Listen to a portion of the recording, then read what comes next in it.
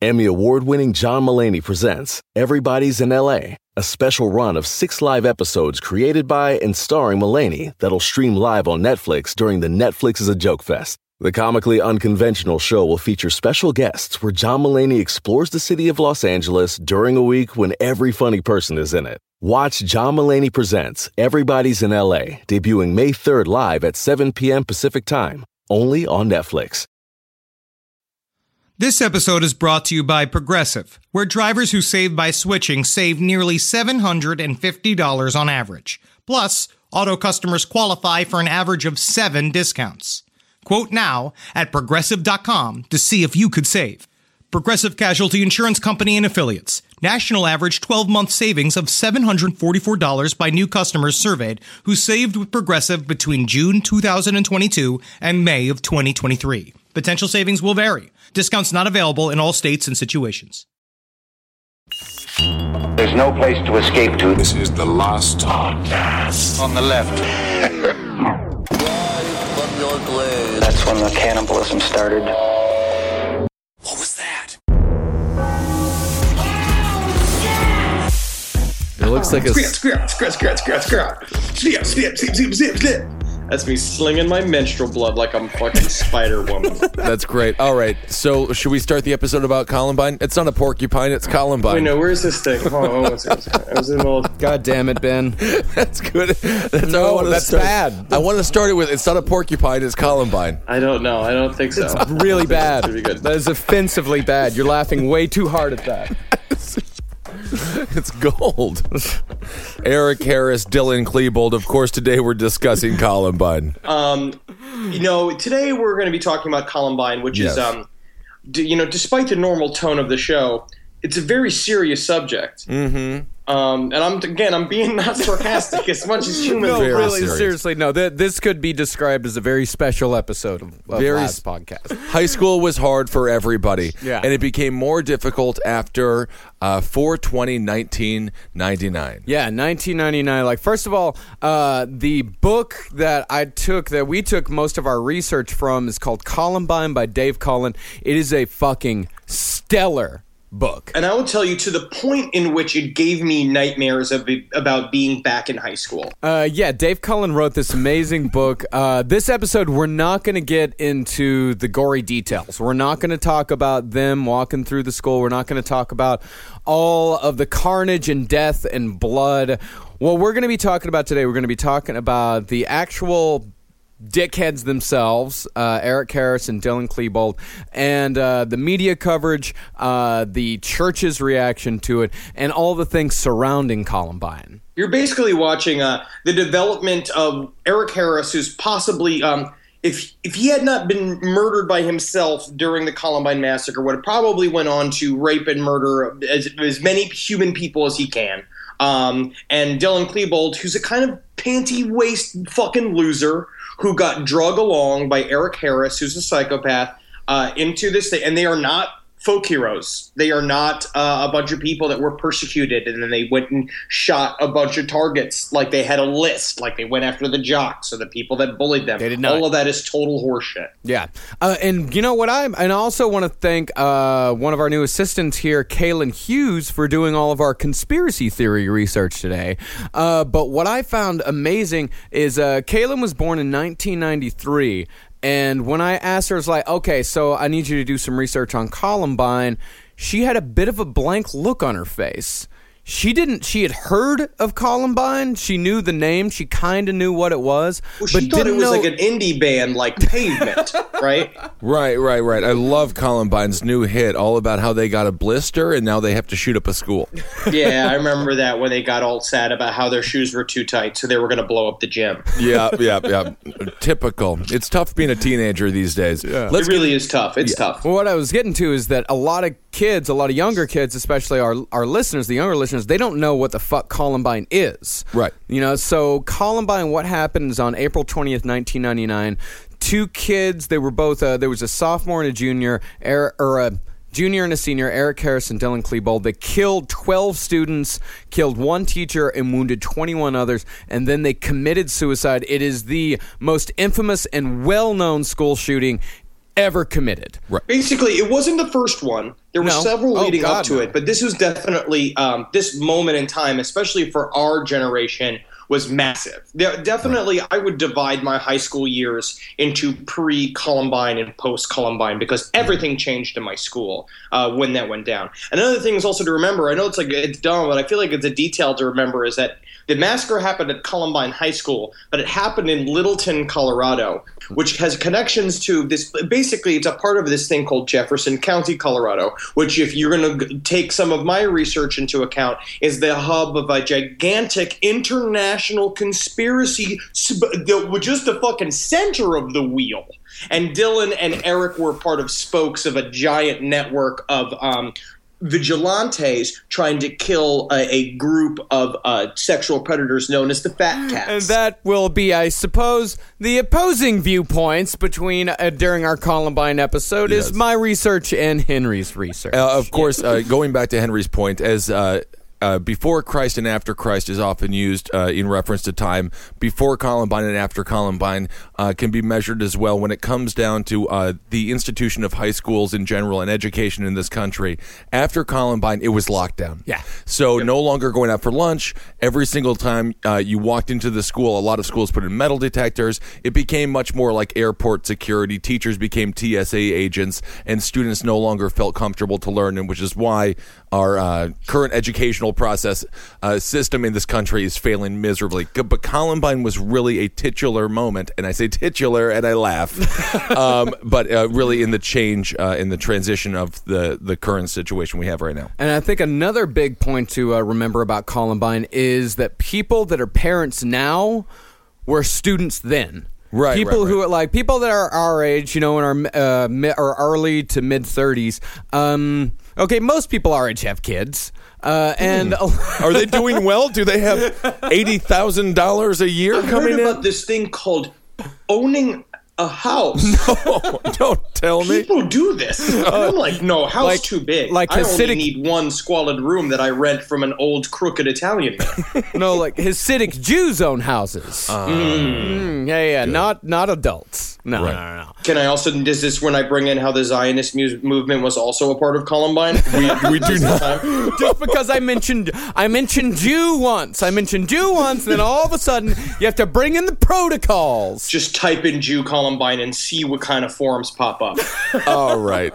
Marcus. But I think the people that were teenagers then, their parents now, they're terrified. They were, whether they're conscious of it or not, that seed was planted by Eric Harris and Dylan Klebold that school is not a safe place. And if school is not a safe place, then nowhere is a safe place. And that was their fucking goal.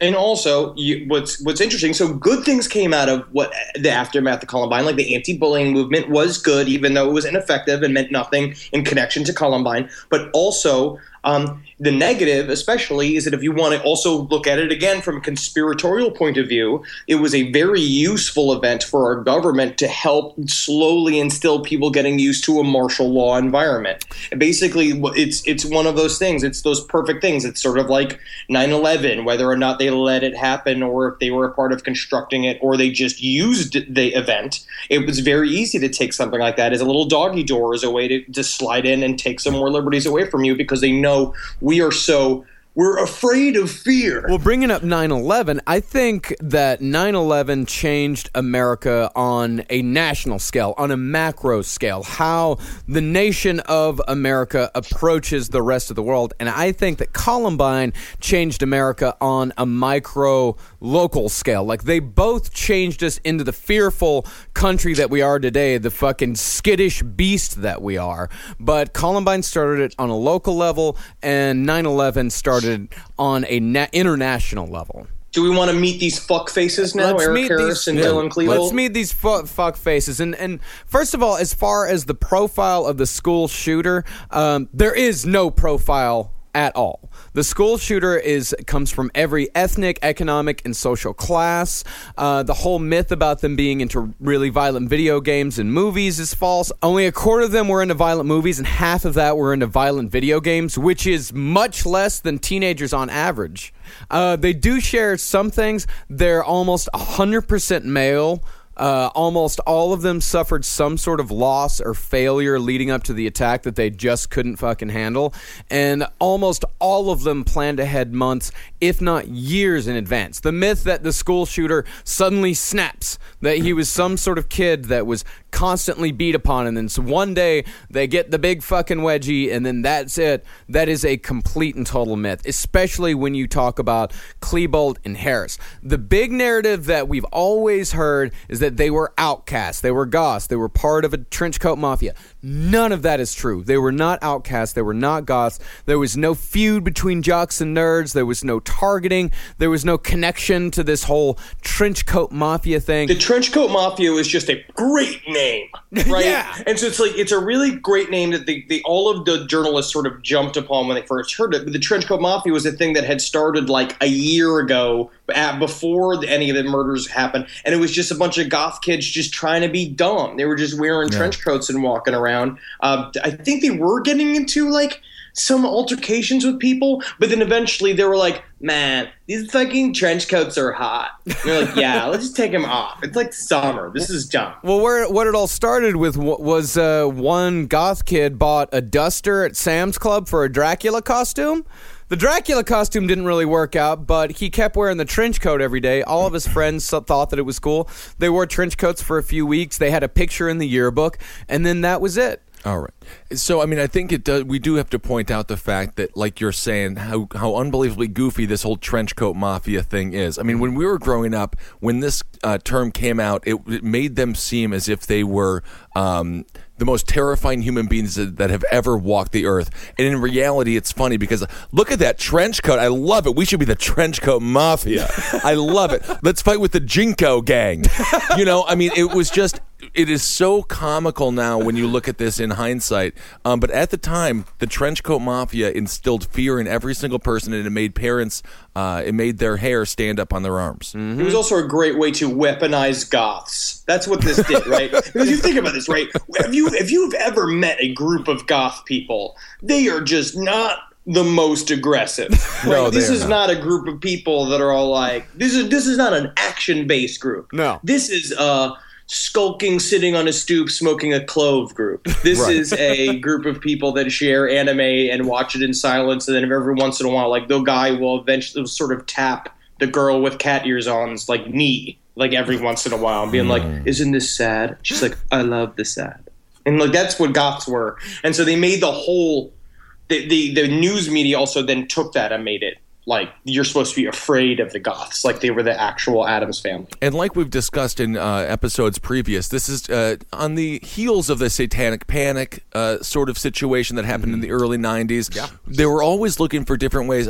If you were a child in the 90s, every single parent watched 2020. Yes. And Dateline and these shows, and every single one of these episodes was a new panic that these shows were talking about when it came to teenagers and things like that. So every single day we would wake up and our parents would be like, "Don't shoot yourself in the head today. I watched an episode of 2020 and I heard the kids are doing that right now. So just don't do it." Just coming inside. It's like, I'm sorry, I've just been making sketches with my buddy in the park all day. I'm literally the most innocent boy who's ever lived. And right. Like, you're on PCP. I know you are. I know you are. Yeah, why is there less shaving cream than there was yesterday? Are you huffing shaving cream? That's not even possible, Mom. I watched a 2020 episode and they said you could huff shaving cream. And I know you're doing that snooping because that's what all the kids are doing these days. Diana Hamilton said it on the TV.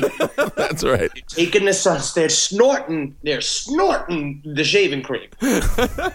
Well, you joke, but 2020, that was the reason why the goths were so demonized, because Diane Sawyer did a 2020 special about goths who kill. Right. And yes, goths have killed, but so, as Dave Collins says in his book, so is every other subset, every other subculture. Everybody has killed. You have a subculture, you have a subset. Somebody in that subculture has murdered somebody. But for some reason, because the goths look kind of scary and because they were sort of attached to this massacre, and we'll get into that later on, more into the media perception and how all of this stuff was actually created. But as far as Dylan and Eric, or Dylan Klebold and Eric Harris, first of all, Eric Harris, the ringleader, he was smart. He was popular. His peers considered him to be a cool dude. He had no problem with girls whatsoever. He managed to sleep with a 23-year-old woman by the time he was 17. He was so well-liked that the last human interaction he had before he started fucking killing people was a car full of girls waving, honking, and trying to get his attention. This guy was by no means and in no way any sort of nerd. He was not bullied, and he sure as fuck was no martyr. But what he was the perfect picture of a psychopath, which we'll get into deeper detail as we go on. Here's a person that loved to lie, got pleasure out of deceiving people, and he's Ted Bundy. Because he's handsome, because he was relatively handsome, even though he looks like, he looks like a fucking, a normal high school fucking jerk. Yeah. That girls liked. Because he was a jerk, and he was a jerk to everybody. And then when you're 15, you're like, ew, that's dangerous.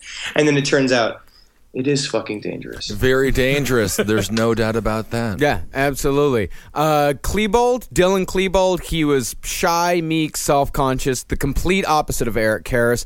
Couldn't talk to girls, followed Eric everywhere that he went. He was constantly trying to impress him. Of course, there were these videos that Eric Harris and Dylan Klebold made before Columbine. And if you watch the videos, if you only watch the videos, and in fact, a lot of the press got fooled by this as well. If you watch the videos without a trained eye, it seems like Dylan Klebold is the ringleader in this. It seemed because he's louder, he's more boisterous, he has more of a violent rhetoric. But if you watch, every time he has a big outburst and every time that he tries to act tough, he always looks over at Eric Harris. He always looks over at him to get his approval, to see if he's doing it right. And the thing that is very disturbing about a lot of those, because they have released some of these tapes to YouTube. We haven't actually, because there are two series of tapes. There's the tapes that they shot with each other while they were walking around high school together. And when you watch those videos, those are on YouTube. They are disturbingly similar to how I was with me and my friends. Yeah. We were a bunch of like jerky, ludicrous kids that were filming each other, running around, being crazy, like making stupid voices, making fun of people, doing all this stuff, like making fun of teachers. They'd be doing the same exact thing. But then they started doing the basement tapes, which was them as basically explaining why they did what they did, which have not been released to the public. But there are transcripts of it, which I'm looking at right now. And it's just, again, it's just another bitch fest. And it's very interesting when you watch these kids. They're kids, and they're acting like normal kids. But that shows you where the brain chemistry was off. That they were actually very, very mentally ill. Yeah, absolutely. Yeah, during the actual shooting itself, Klebold hardly ever fired. He barely fired his weapon. He just spent most of his time cheering. Cheering on Eric. More myths dispelled about these guys. They were both heavily involved in school activities. They went to football games. They went to dances. They were into sports. Eric Harris was a big Colorado Rockies fan. Dylan Klebold loved the Red Sox. He wore his Red Sox hat during the massacre. And the biggest thing of all, they were bullies. They loved picking on kids. They loved calling kids fag. That was their favorite word. In fact, Dylan Klebold got caught scratching fag into a freshman's locker. And it's Harris, so sad the kind of torment that those guys went through. Eric Harris and Dylan Klebold. When I think about it, I'm so sympathetic to them, and I just feel so. It's a shame that they got bullied like that. Yeah, it's a shame that they got caught and had to, pay money. Well, people don't sympathize enough with the people who are bullying the young people. It's just like, what are they going through? They are going through a lot. There's no doubt about that. The only acceptable reason to interrupt a podcast? Your dog. That was your dog saying thank you for BarkBox. You can take a minute now. You pet your dog. But you're going to learn about Bark. It's the company dedicated to making dogs happy. Yay! Every month, BarkBox designs and delivers a whole new collection of toys and treats just for your best bud. No, Wendy, I can't get you a whip. You're too cute for weapons. Every treat is made with yummy, healthy, all-natural ingredients like pumpkin and sweet potato. Tubers. My dogs love their toys selectively, but BarkBox sends good little ones for their little tiny mouths. They have little mouths, but strong, big spirits. So they fight over the little toys. I imagine they think that they are hunting and going after little bugs and rats. And oh, they love their life, and they love what BarkBox brings, because BarkBox brings the bark and puts it in a box. Yep. To get your free upgrade, go to barkbox.com/LEFT. My sister is the best gift giver I've ever met of any person. It's Jackie Zabrowski. She shops all year thinking about her family and friends and puts little things aside for their birthdays and Christmases. I have no idea how she does it. I don't know how she do it. But guess what? She always wins Mother's Day, but not this year. I'm coming back. Ready to win Mother's Day and cement your reputation as the best gift giver in the family? I'm taking the crown. All right, give the moms in your life an Aura digital picture frame preloaded with decades of family photos. I mean this. We have the Aura frame up in my home. We absolutely love it. I can put photos on it very, very easily through the app. It's fun to do, and the memories keep cycling, and I get emotional. And we filled it with pictures of Carmi and Wendy, and that is not sad. That is celebratory. So you should try it. It's honestly a really good product. Right now, Aura has a great deal for Mother's Day. Listeners can save on the perfect gift by visiting auraframes.com to get $30 off, plus free shipping on their best-selling frame. That's auraframes.com. Use code LEFT at checkout to save. Terms and conditions apply. This podcast is brought to you by Squarespace. Finding work-life balance can be tough, but Squarespace gives you the tools to reach your goals and have time to celebrate. Squarespace is the all-in-one website platform for entrepreneurs to stand out and succeed online.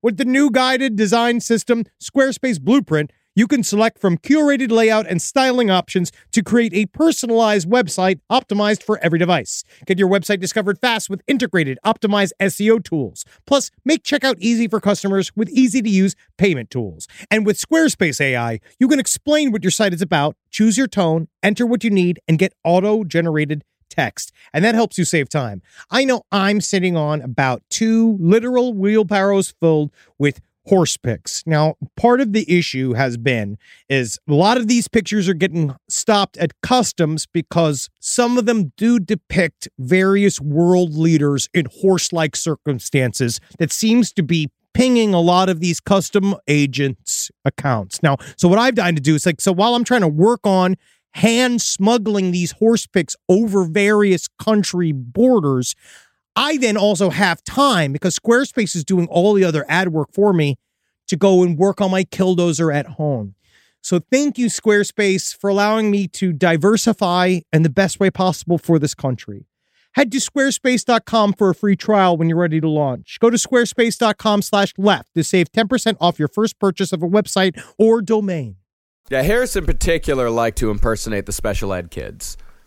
I mean, I can't say anything against that because, I mean, listen to my approach to performance on this show. Yeah. But I will say I feel it's effective, and we do other things to help people so it all balances out in sort of like in a Gnostian way.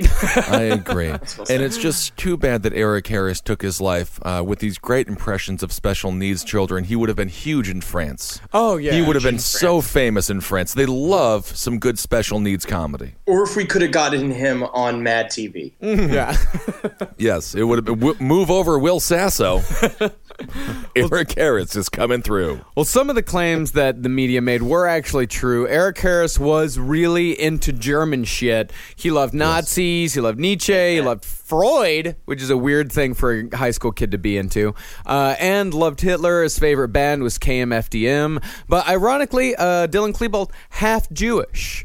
But which is one of the conspiracy theories that Dylan Klebold didn't actually kill himself, was that Eric Harris killed him because he was Jewish. Okay, and so he waited until that moment? Yes, it's friends with him absolutely solid. The friends were like 3 years they were friends. Like they knew each other for a while. It was all built up. The whole thing wasn't even to kill the other kids. It was just to kill him. Oh. Yeah, it was a ruse. That's what I'm saying, man. I'm talking about airtight conspiracies that I'm going to be talking about here. I want to be fed to death. I can't wait. But Harris was into the German culture as much as like bikers are, right? Like the Hells Angels love to wear the swastikas and do all that shit because it freaks people out. It makes people upset. Eric Harris's every single move was basically building up to be the ultimate adversary. He wanted everybody to go fuck themselves, and so that's why he adopted it. He didn't believe in anything. He was very smart in the fact that he can even understand these readings when he's 16, 17. That's what they all said, is that he's next to brilliant. Yeah. But he's, a fucking psychopath and should have been aborted. So essentially, Eric Harris was a pure psychopath, textbook psychopath. What people studied him later and studied his journals and the videos and the things that he said during the attack, they just say textbook absolute psychopath. Master manipulator, loved lying, was very good at it. Actually, Dave Cullen that wrote Columbine, he put it perfectly. He said, even an earthworm will recoil when you poke it with a stick. A squirrel will exhibit frustration if you tease it by offering it a peanut, then repeatedly snatching it back. Psychopaths make it that far up the emotional ladder, but they fall far short of the average golden retriever, which will demonstrate affection, joy, compassion, and empathy for a human in pain. A part of what they do to test for a psychopath is that they show them negative pictures. Like they'll show them pictures of like crime scenes, so they'll show them pictures of like forest fires and stuff like that. And what they've noticed is that their brains operate a different way, where most people, when they watch something, it's like they are apprehensive, they get anxiety. Their nervous system, their heart rate starts increasing when they see these things. A psychopath, a different part of their brain operates, which is more like they're interested. They watch it and it's more like interesting. Oh, that's new. That's new. Like information for me. Oh, that's cool. Like there's just no emotion. Yeah, it's more of an adaptation thing. It's like he sees that and it's like, okay, I have processed that information and now I need to understand how I should react to it. What is expected of me? And that's the way, yes. And this is a very, very good skill that you can actually utilize in life to become a very successful person. A lot of presidents use it. Yes. Most people who are successful, Michael Jordan, for example, when he shot that jumper for Craig Elo, what wasn't he? Scared. No. He looked at that forest fire and said, I'm going to put that fire out. He ran to it. Michael Jordan is a pure psychopath. He's a true psychopath. Pure psychopath. Man, what a very effective spree killer he would have been. Oh, he would have been. Honestly, Michael Jordan would have been the best at anything he wanted to do. He would have been the Michael Jordan of spree killers. He would have the definition of it. Yeah, absolutely. Without a doubt. Eric Harris, it's, Henry mentioned it earlier, but yeah, if it is actually documented in his journals what would have happened had he not decided to go for the one big kill. He describes in detail what he wanted to do to freshman girls, like how he wanted to rape and kill them. And had he not gone for this, he would have been on par with Ted Bundy. Like we would know Eric Harris's name for a different reason. Mm-hmm.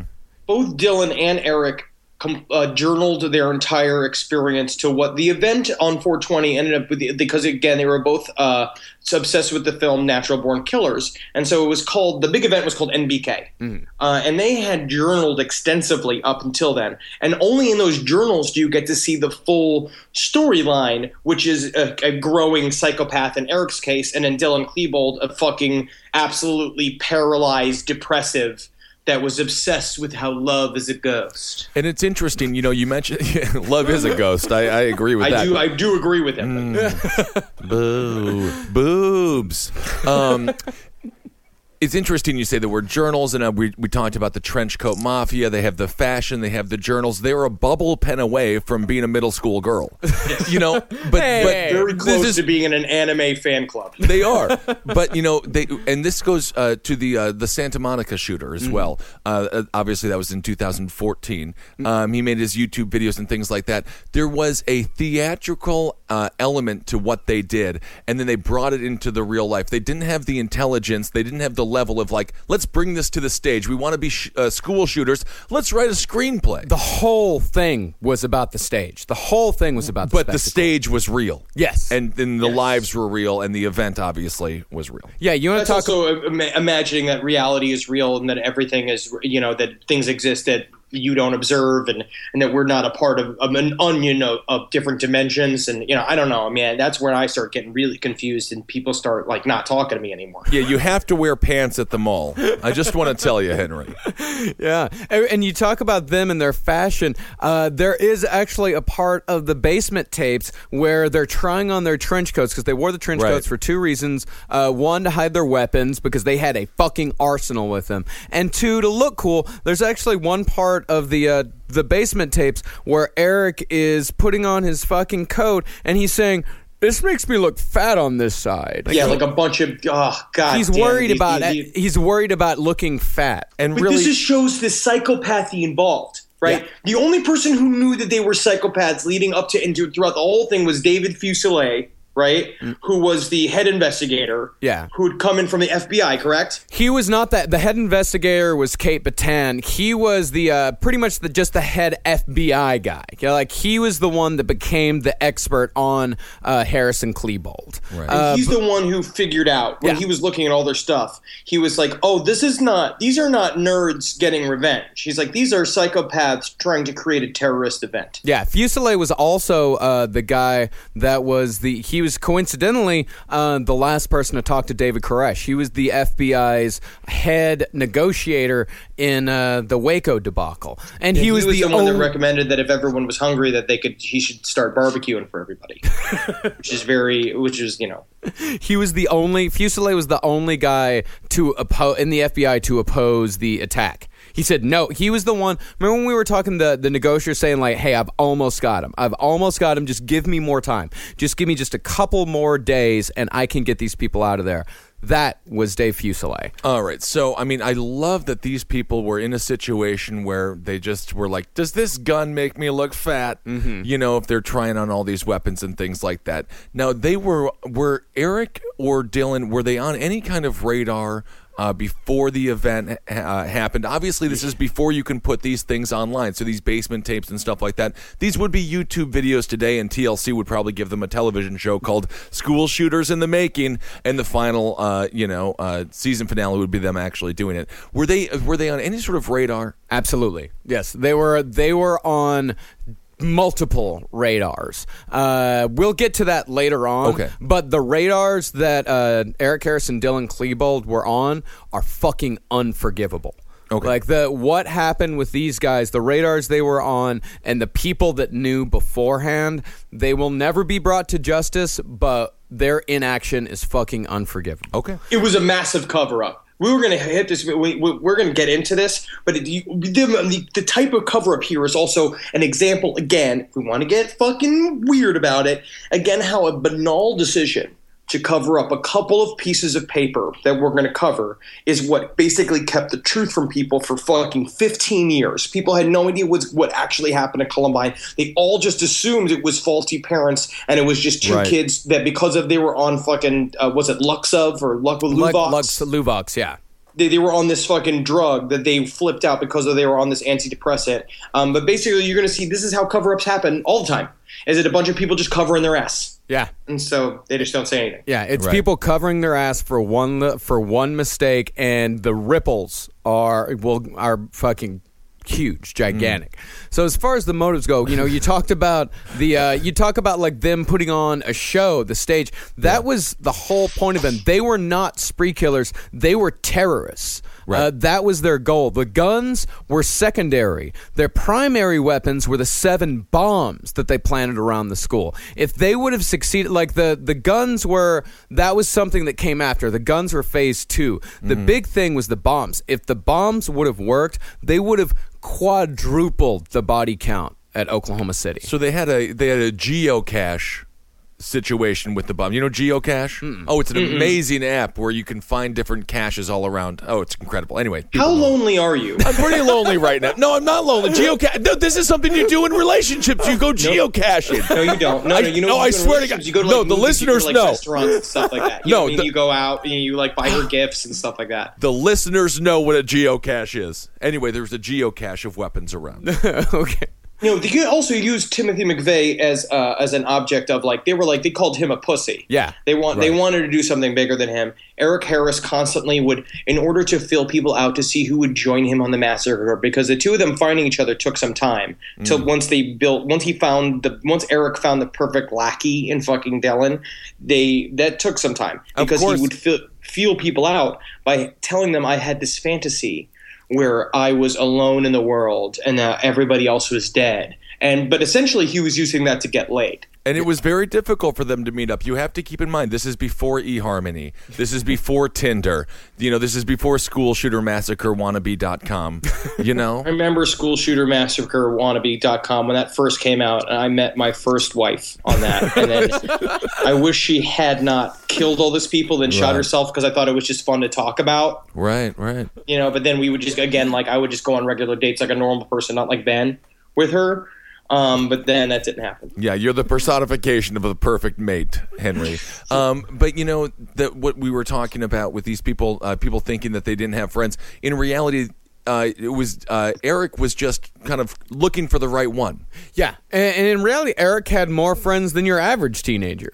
He knew a ton of people, and he was looking around. He would there was one kid, actually one of the goth kids that Eric was actually friends with, one of the trenchcoat mafia kids.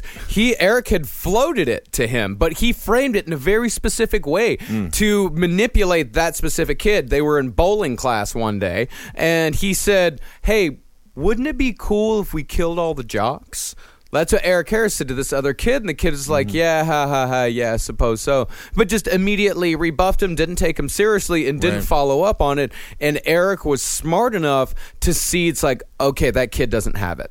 Let's move on. And he Eric laughed it off, and he moved on until eventually he found Dylan. And because Dylan was perfect because Dylan was already attempting to commit suicide. I mean, he never attempted it. He just talked about it all the time. Constantly talked about it. And so Dylan Klebold was named his, I love this thing. He wrote it about in his journal that he called Existences, a virtual book. And Eric Harris's journal was called The Book of God. Yeah, which those titles tell you everything you need to know about them. So Dylan was going to want to off himself anyway, so it was the perfect guy. So in the end, he became so mopey because there was a girl that he was staring at. Harriet! Harriet. He was staring at Harriet for a bunch of months, but she didn't even know I existed. And then she was like, I might as well just jump off the face of the planet. And it's once you read it, it's one of those things. We were talking about this earlier. Every time I've researched Columbine, and when I read the David Cullen book, it brings back these fucking very visceral memories and feelings that I had because I journaled like that. Dude, me too. I would say I believe with Dylan Klebold, I was reading the book and I kind of thought there, but for the grace of God, go I. I was Dylan Klebold when I was in high school. That pussy fucking kid who was super depressed but didn't know what depression was yet, constantly talking about suicide, constantly obsessed with this girl or that girl. If I think if Dylan Klebold, if he would not have glommed on to Eric Harris, if he would not have chosen a complete and total psychopath to follow and emulate, he'd do a podcast with me? Yes. Yeah. Okay. Yes, he'd be running a podcast. I absolutely do believe that Eric Harris would have eventually, his depression would have gotten to the point where he couldn't hide it anymore. He would have gotten the help that he needed, and he would have, I don't know, maybe fucking done podcasts in New York City. Who the fuck knows? But there for the grace of Satan go you. If I hear the name God on this fucking show again. All right. Well, you're going to be hearing it quite a bit later when we get to some of the fucking exploitation of this fucking tragedy. But yeah, these kids, their goal was, or at least Eric Harris, his goal was terrorism.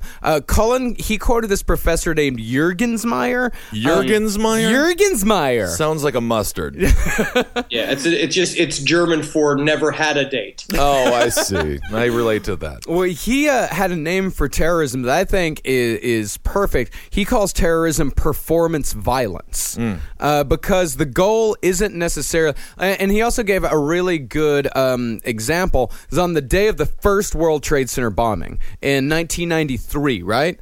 the First World Trade Center bombing didn't kill a whole lot of people. Definitely was a body count. Didn't kill a whole lot of people. The exact same day, there was a bombing in Egypt in a coffee shop that killed dozens more people than the one in the World Trade Center. But as the guy said, a coffee shop is not the World Trade Center. It's all about the performance. Right. And that's another thing is about this episode is that I think this is an important point to make is when we started telling people, like, people ask us, like, okay, what's the next episode? What's the next episode? And when I would tell someone Columbine, especially people our age, there was a visible reaction in these people. Like, there was a visible, visceral reaction, like, oh, fuck, really? The images of Columbine are burned into my fucking eyelids. Yes. Them walking, they completely succeeded. Eric Harris and Dylan Klebold did exactly what they wanted to do and made a picture that we would remember forever.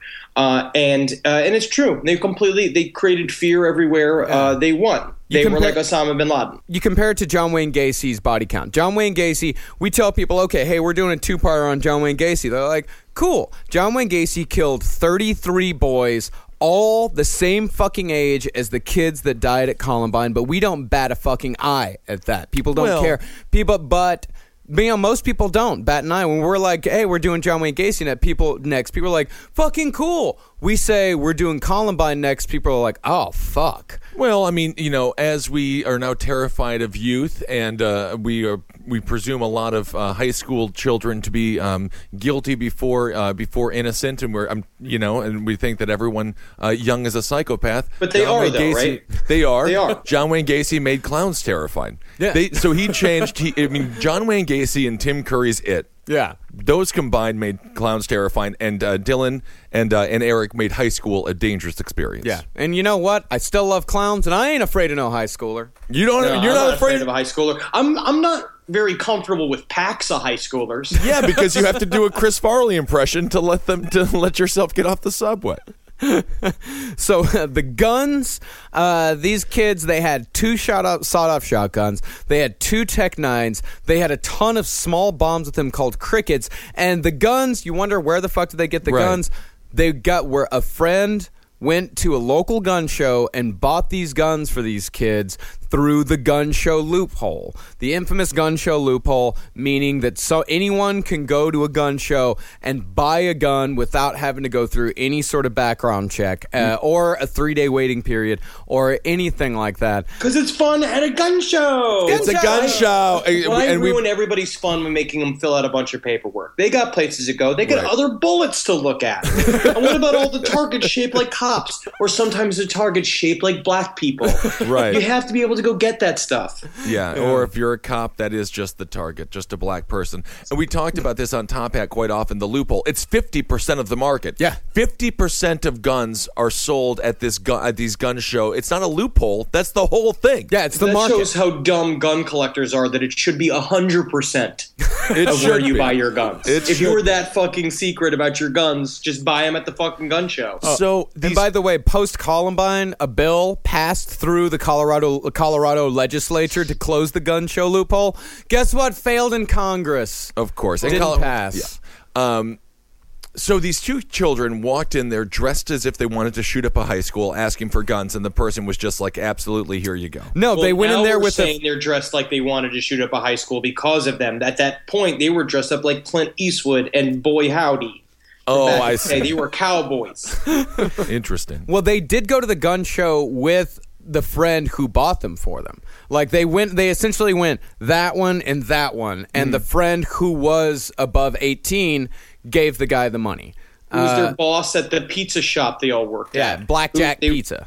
Yeah, they would just, all fuck around and throw M80s off the roof together. But then he got X'd out of the group because he got a girlfriend. And they were all upset because he had a girlfriend and he can't understand them anymore. Yeah, exactly. But the shooting started at 11:15. Klebold and Harris, they roamed the school, shooting indiscriminately, arbitrarily choosing who would live and who would die. They'd point a gun at someone and say, all right, you go, and then the next person they'd shoot right in the fucking face. And it only lasted 45 minutes. If anybody ever puts a gun to your face, fart. because then they'll laugh and be like, you know what? You're one of the good ones. you are funny. It is impossible. Yeah, it is impossible to shoot somebody after they just farted. Yeah. I don't know if that's true. I just feel like it's true. It's a law of Put it nature. this way, though. You better be sure it's a fart. Because if you shit yourself, you're going to get shot. Yeah, oh, of course. I mean, that's Right, just so embarrassing. it's a knife's edge. Yeah. Right. So at 12:08, they both shot themselves. Eric Harris shot himself in the mouth. Dylan Klebold shot himself in the left temple. So we have about Good. an hour of activity here. 45 minutes. 45 minutes. Yeah. 45 to 50 minutes, yeah. Which is another thing we pointed out, too, is because it was the same thing with Eric Harris, is that the thing about the psychopath as well is that they are easily bored. And so they not only, once the fun started happening, which for them, which is fucked up, is that Eric Harris was walking around going like, woo, woo, and being like, this is fucking, we're kicking ass. And Dylan Klebold's going like, I guess it's cool. And then they were walking around, and then Eric Harris just got bored. Yeah. And started kind of like flicking through lockers and stuff like that. Like he'd already, it was already over for him. He doesn't even get, that's the one satisfying thing, is that he gets no real pleasure out of it. In the end, it's another thing that becomes just as empty as everything else was in his life. Right. Yeah. Just really quick. So they began the massacre, and at what point did because this is before cell phones, really? I mean, we had some brick phones and things like that. Well, that's what we're about to get into, because this is the first hostage or the first crisis of the cell phone age. Okay. And I think that Columbine changed everything, because it was the very first time that cell phones were ubiquitous among the general population. Okay. Now, the press had never actually been present for a school shooting or a massacre of this kind happening live, as far as they knew. Not for lack of wanting it. No, there's nothing wanting to see more than a bunch of kids shooting other kids, because you know what? That's juicy that's some great fodder to sludge in between commercials. Oh, absolutely. Yeah. And we discuss this quite regularly. People, talk to us about us covering these very dark subject matters. I think we cover them much better than the media does. The same way that we discussed how O.J. Simpson, the Bronco chase Domino's and Pizza Hut, and this is before Papa John's, the best pizza on earth. But I will defend our stance on John Benet Ramsey, and we're also going to see how John Benet Ramsey fits into fucking Columbine, and the fact that they were a part of the same child rape ring known as the Fat Cats, as you can see in the ransom note. It's written possible. by the supposed mother of John Benet Ramsey, which is possibly her absolutely hypnotically suggested murderer. They were part of a national syndicate that Eric and Dylan were raped by, and that then given drugs, and then they became the psycho killers because the drugs broke their programming. So you're just smoking a lot of weed. That's the deal? Anyway, so we were saying, as fast food in the industry, they benefited from the OJ chase. Media loves these stories. My I mean, God. this was gold. Sandy Hook was gold. These situations are not seen as tragedies. They are seen as something to profit from. Yeah, it was a Kardashian butt of a story. It really was. Columbine was CNN and Fox News' highest ratings in history. And that's what they to see. that point. Yeah, that's exactly what they saw. What juice that is. What a great idea. You know what? It's just, if only a school could fucking blow up every day. That was last year. This year is police abuse. Yeah. Oh, yeah, that's right. Awesome. Cool. New shit. Awesome. Right. Yeah. Boy, Texas Pete is a sauce that allows you to sauce like you mean it. It's what people gather around, it's generosity in its simplest form, and it's a swagger people have who know what's good. Each Texas Pete hot sauce is packed with bold, balanced flavor. This signature tanginess is what makes it a legendary hot sauce that can be used on just about anything. It's been at the center of dinner tables since 1929 and is still heating things up today. You're definitely going to want to try every flavor. The original hot sauce has a famous secret blend of fermented peppers. The hotter hot sauce is 3 times hotter than the original, and not for the faint of heart. Sabor by Texas Pete adds authentic Mexican flavor, and their dust dry seasoning matches the flavor of the original hot sauce in a flavorful dry rub. Tell you what, the other day I was having myself a good old refried bean burrito, and I wanted a little bit of kick to my morning, so I got myself some Texas Pete sriracha sauce, and I smothered those refried beans and that cheese and them eggs in a whole bunch of and it started off my day correct. Texas Pete, sauce like you mean it. Visit TexasPete.com and use the store locator to find Texas Pete products as well as purchase sauces and get recipe inspiration. And use the promo code PODCAST24 for 20% off at TexasPete.com. This show is sponsored by BetterHelp. It says here I have to talk about something I need to get off my chest, and I guess I can share it here. I eat mayonnaise for fun. It's a hobby of mine, and it's an addiction.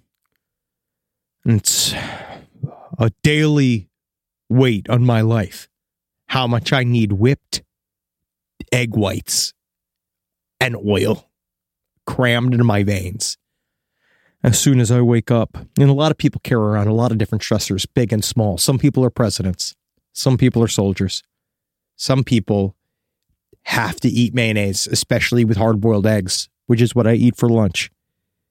But I guess I should share that in therapy, because therapy is a safe place to get things off your chest and to figure out how to work through whatever's weighing you down. And what I do is I just add eggs if I have mayonnaise left over.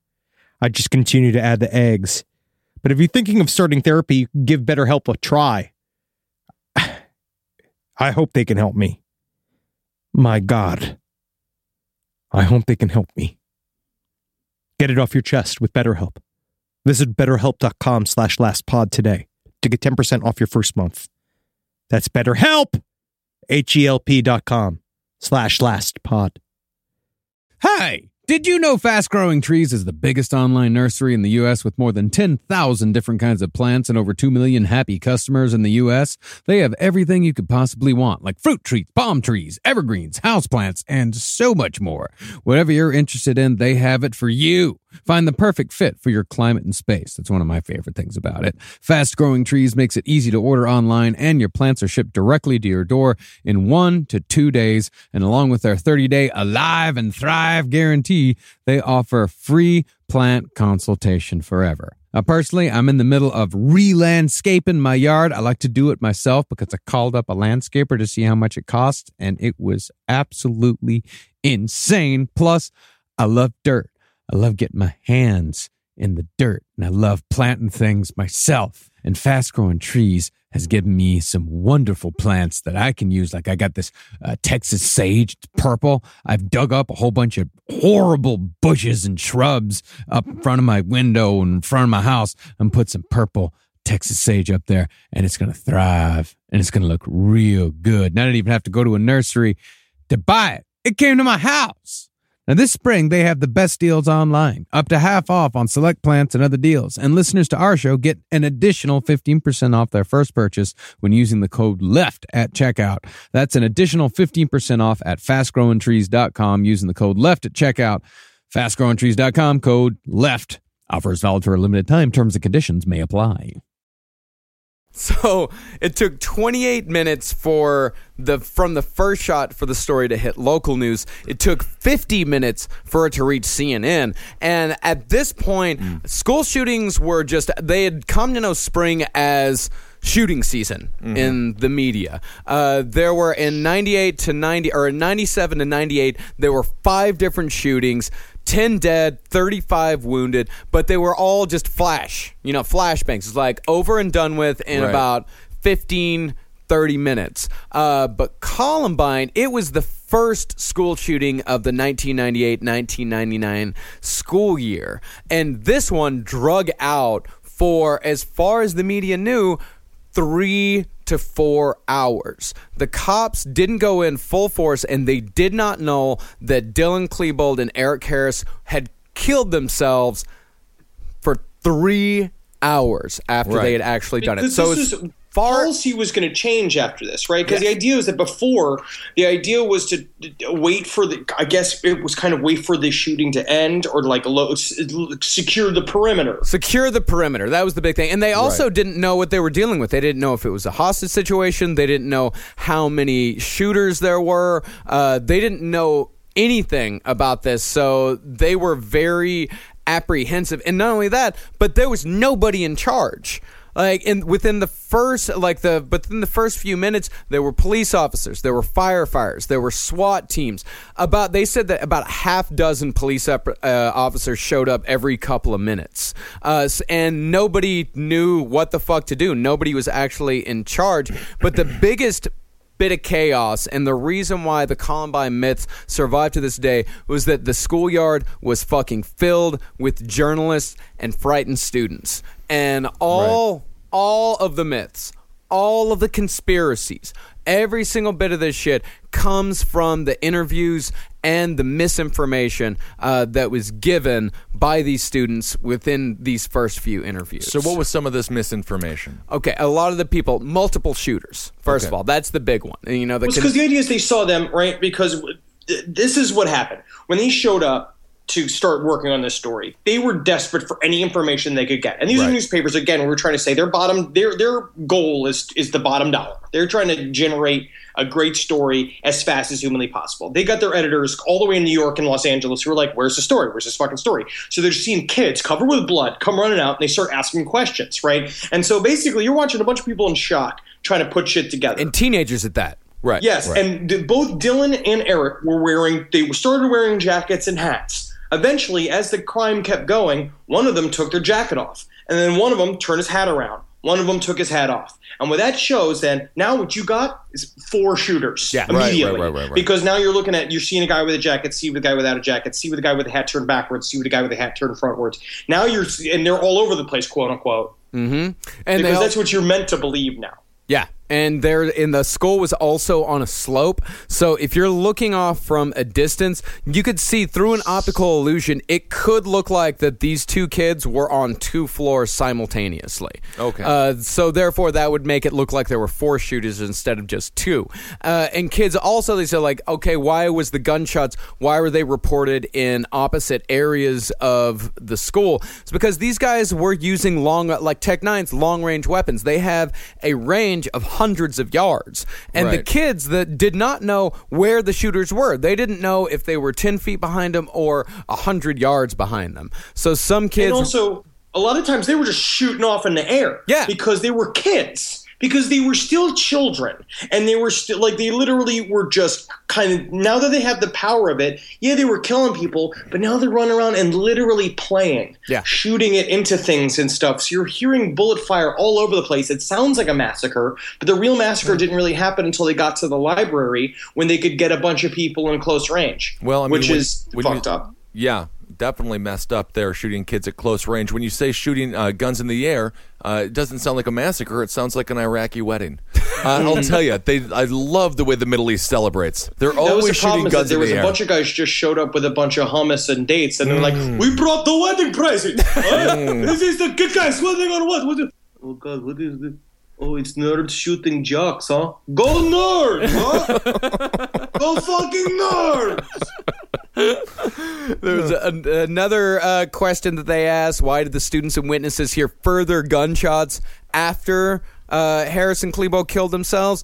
Because a SWAT team went in, and the SWAT team was very careful, and you can't, and really as far as the reaction goes, you can't blame the guys on the ground. You can't blame the local cops, and you can't blame the SWAT team. They were essentially following orders from people who didn't really know what the fuck they were doing. Right. And the SWAT teams were also, you can't really second guess the SWAT teams either, because they can't go in there guns a-blazing, because there were still hundreds of people hidden in every small nook and cranny in the school, and and the reason why they heard gunshots is because the SWAT team was going door to door and shooting all of the locks off of all of the locked doors. And another thing is that there was a fire alarm going the entire time, a shrieking, deafening fire alarm going on for hours upon hours. Extremely disorienting. Right.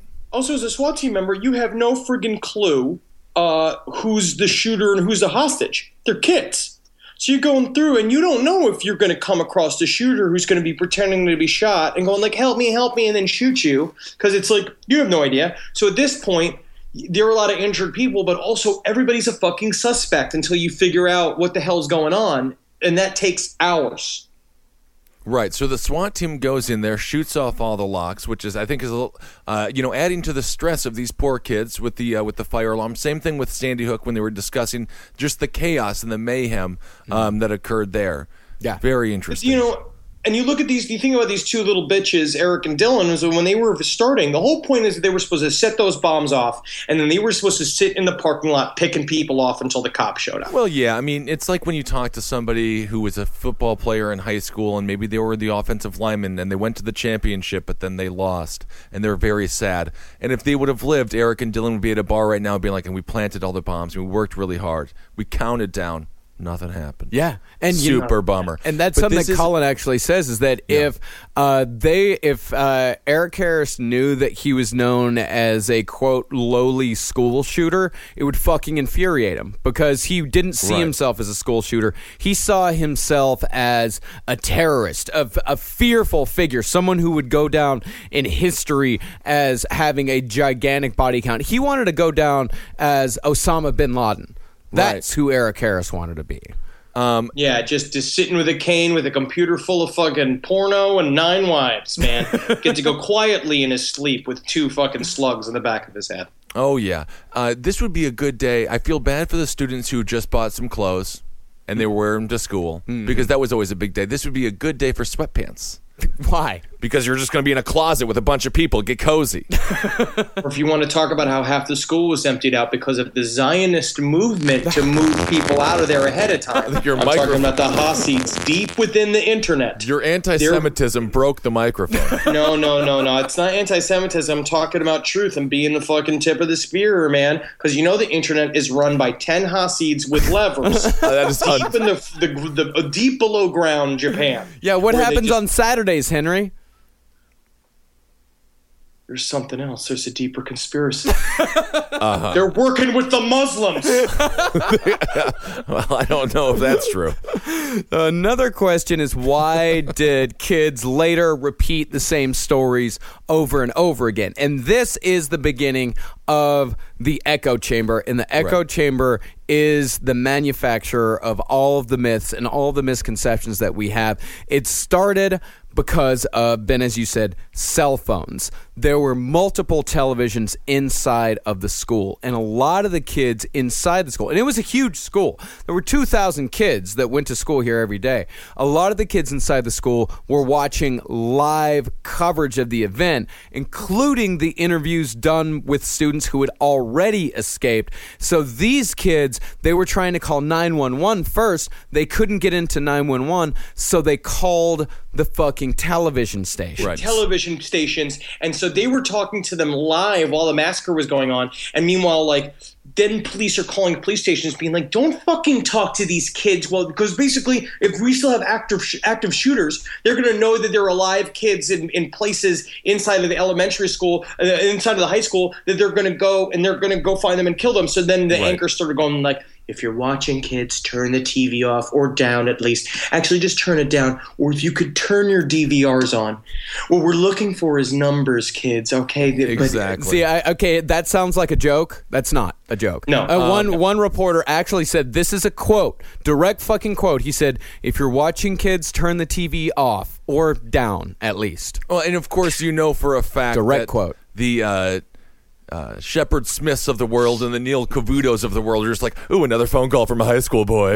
Another typical day. I'm getting all these phone calls from high school boys. I love it. Yeah, but the cops asked the journalist, they told them, stop that. And they said, all right. And they told them, they told students to stop calling. They said, okay, kids, seriously, stop calling. But then they just kept keeping calls. And this is before, when we say cell phones, the biggest thing other than the device being a phone was the game Snake. Yeah. This was before Periscope. I mean, they weren't live streaming these things. So the cell phone, really, the only thing they could do was call. Yeah. Nowadays, they would take out their video and we would see the entire event. Oh, we would see it. I just remember the old days that I used to take out my TI-89 and play drug dealer. Yes, I remember the old days of sitting playing solitaire, and I had a fun little instant message wave thing up there that said something like, I'd rather burn out than fade away. away, and all the girls knew how deep I was. I remember back in the day.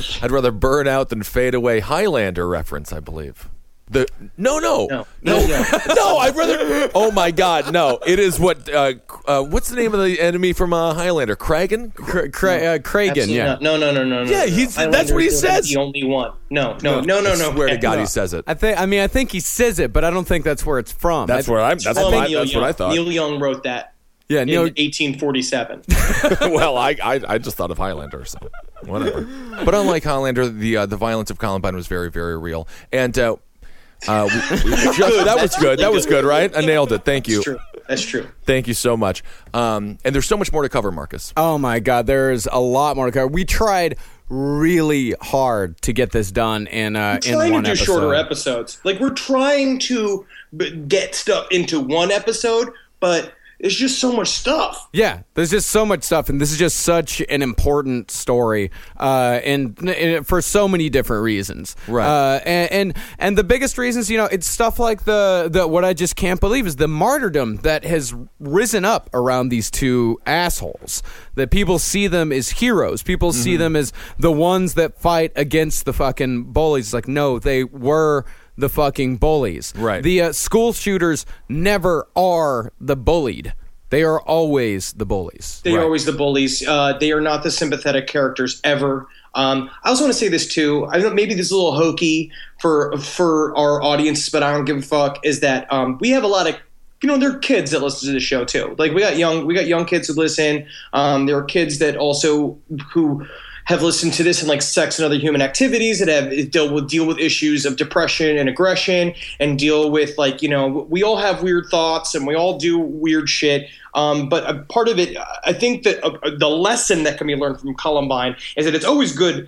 It's so much better to make a creative decision rather than a destructive decision. If you could just get past your fucking dark days, it just gets better. It's that whole "it gets better" thing. It's that's just for gay kids. No, it's not. Well, it's technically just for gay kids, but we're taking it, which is good. Yeah, which it does get better. I mean, actually, so it's like it's dumb shit. It's like learn to play the guitar. If you're ugly and everybody hates you, learn to play a guitar. If you get really good at the guitar, people are gonna like you.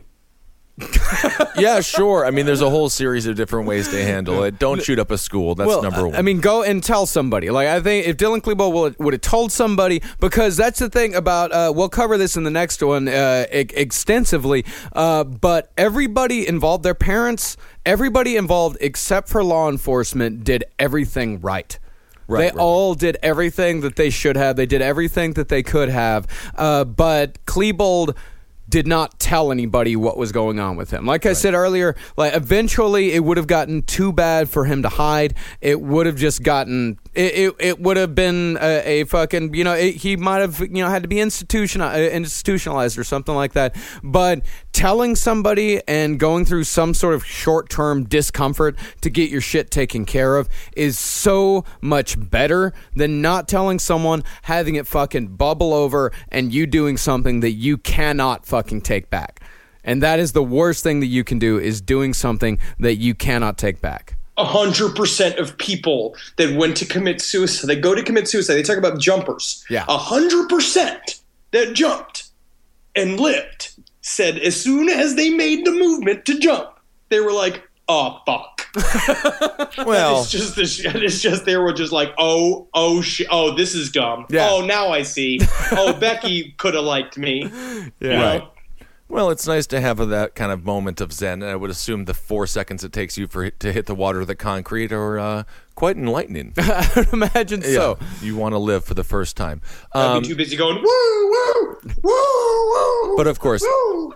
Don't shoot up a school if you want to be cool. Order pizza. Order pizza while you're sitting in class. That'll make you the coolest kid around. Everybody knows it. Be the dude who steals the peach schnapps from your parents' liquor cabinet. Exactly. Do something fun like that. And like you were saying, Henry, turn these angst and turn this anger into a you can really be productive with these things, because it's not wrong. You are right. When you're young and you think everybody is stupid and your parents are wrong and teachers are dumb, you're right. At no point do I disagree with 17-year-old Ben. I nailed it. Everyone's a jackass. The world's shit, and everyone. It is a very difficult place to exist. But eventually So it you're not evens wrong. out because then you get to be the idiot in charge eventually. Exactly. And so wait it out, and you become the idiot in charge, like Henry just said, and life becomes a little bit easier. Yeah, it just takes a little while.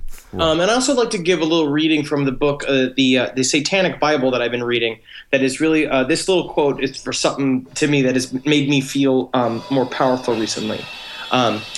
He that is slow to believe anything and everything is of great understanding, for belief in one false principle is the beginning of all unwisdom. Whenever, therefore, a lie is built unto itself a throne, let it be assailed without pity and without regret, for under the domination of an inconvenient falsehood, no one can prosper. You're a nerd. I cannot believe that women talk to you. It is that's written by Aleister Crowley, the man who was in an orgy at the time. Anton LaVey. Yeah, Anton LaVey. What kind of Satanist are you? I'm not a. We don't even get into it. I am a Satanist bound down, for I am the highest embodiment of human life. If I had to choose, yes, there are some great tenets of Satanism. I want to give it. The woman who views that as romantic is the woman that will tolerate me until I'm a corpse. Yeah. That's great. I want to give a shout out to a listener, Misty Rains. I was going through a bit of a hard time right now. So Misty, just fucking keep on going. You're going to get through it. And I also want to officially announce this week that our new t-shirts T-shirts on sale. Please don't wear these while committing a crime, guys. If you could. Unless it's a crime of passion. Worst thing you can do. No crime. A crime of public sex. A crime of passion is murder, Ben. No, it's not murder. I thought a crime of passion was. Crime of passion. No, a crime of passion is when you go to a Publix and steal subs. Isn't that a crime of passion? What is wrong with you people? And I have to say, on July 6th, I'm doing Fox News' Red Eye at 3 a.m. So I got a TV credit, and it's just before the sun comes up, which is very good. So give that a watch. Get the word out, man. That's what I'm saying. That's the kind of grassroots campaign we've been looking for. Yep. So our t-shirts, if you go to cavecomedyradio.com/lastpodcast on the left, you can order the new t-shirts. They were designed by Yayoi Neko. You never say it right. We have to stop saying it. I asked. Okay. I asked them, and they said Yayoi Neko. And you say they because the pronouns does not want to be addressed as he or she, which is totally fine. Yeah, Yayoi Neko. So Okay. yeah. So that is if you go to yayoineko.tumblr.com, you can go see their artwork and all that. Done a lot of really cool Last Podcast on the Left artwork. Yayoi is also the noise I would make if I jumped off a building within those 4 seconds. Yayoi. That sounds interesting. Heil Geen, everyone. We'll do a hail yourselves. Thank you guys so much for listening, and yeah. Hail Satan. Make sure I want to say thanks to Neil Young for the contribution of your lyric for today's episode. I swear to God, it's Highlander. It is. I'm sure it was in Highlander. It's better to burn out than to fade away. That is literally a Neil Young lyric. Well, I don't know. I don't dispute you, Ben. Who said it first? Neil Young. I don't know. Highlander was more like, I'm now a little bit off the top. And then they cut the guy's head off. Yeah. Find Marcus Parks on Twitter at Marcus Parks. That's Henry Loves You. I'm at Ben Kissel. And, of course, LP on the left. And also go and buy the new Cowman album. You can buy that at thecowman.bandcamp.com. And we're also going to listen to another track at the end of this episode. We're just going to fucking keep playing the Cowman. Throw it out there. Why not? Yeah, you better start buying this shit. Yeah, and people are buying it, actually. Hell yeah. Yeah, people That's are fucking, it's like people are buying it. It's like we're getting we're getting a ton of great responses on the album, and we thank every single person who bought it. And it's about $7 for the Cowman album? $7. $7, and 1/7 of that goes to Holden McNeely, and so you know for a fact you're helping him die slowly through food, because he is going to be buying burritos and pizzas and random different rolls with all that, and of course Cowman and Holden from the Round Table of Gentlemen. His doctor legitimately said for him to stop eating burgers. Like, he cut him off, and then he called him yesterday, and he's just like, would you believe there's a whole new, it's a burger, an arcade bar that's going to be opened up next to me. His doctor, Holden McNeely's doctor, told him he had to stop eating hamburgers like a father telling an infant or a middle school child. You have to stop eating. He's eating too many hamburgers. He's an adult. Yeah, and a doctor went to medical school, and it's just like, now I tell people who are fat not to eat hamburgers. Oh my God, I've never seen anything like this before. It's very inside, but it's very, very funny. Listen to the round table of gentlemen and to really understand why Holden McNeely is so disgusting. And now hear him sing a song. Beautiful. Thanks so much for supporting all the shows here on Cave Comedy Radio. Top Hat, Roundtable, Sex and Other Human Activities, Page 7, those things. Congratulations. Niggas. Yeah, you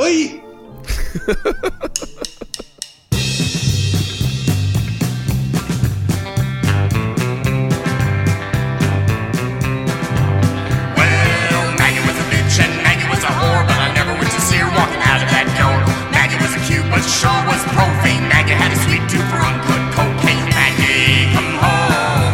Maggie, come home. Maggie, come home. Get out of that fat bitch truck. Maggie liked the cigarettes, Jesus with a long hill. Maggie liked anything that people think wrong. Hunky tonk heels and a snakeskin dress. She's looking real fine, but still a damn mess. Maggie, come home. Maggie, come home. Maggie, come home. Get out of that fat bitch truck. That truck. Maggie was a hottie, but Maggie was a child, and Maggie liked to go out and get real wild. Maggie left the house at the age 16, that's a lifetime in it, but ever seen her clean. Maggie, come home. Maggie, come home. Maggie, come home. Get out of that fat bitch truck. That truck, that truck. Maggie was a princess, Maggie was a bride, and Maggie gets you off in a 5 seconds flat. Maggie's gonna fall down and Maggie's gonna cry. Maggie's gonna get hurt, Maggie's gonna die. Maggie, come home.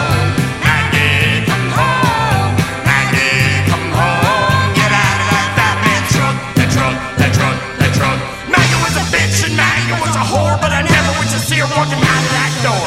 Maggie was accused, but sure was profane. Maggie had a sweet tooth for uncut cocaine. Maggie, come home. Maggie, come home. Maggie, come home. Get out of that fat man truck. That truck, that truck, that truck, that truck, that truck.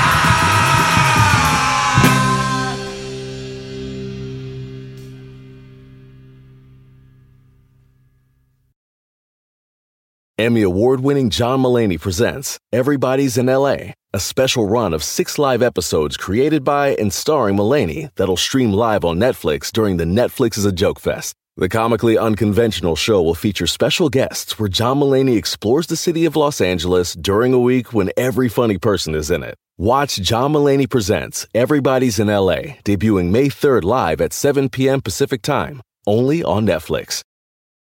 Ashley's Memorial Day mattress sale is going on now. Save big on select adjustable mattress sets, up to $1,200 on Beautyrest Black, up to $800 on Purple, and up to $500 on Tempur-Pedic. Plus, get 72-month special financing with select in-store mattress purchases made with your Ashley Advantage Synchrony credit card between May 14th and June 3rd. Visit your local Ashley store or ashley.com for better sleep and savings. Only at Ashley. Subject to credit approval. Minimum monthly payments required. No minimum purchase required. See store for details.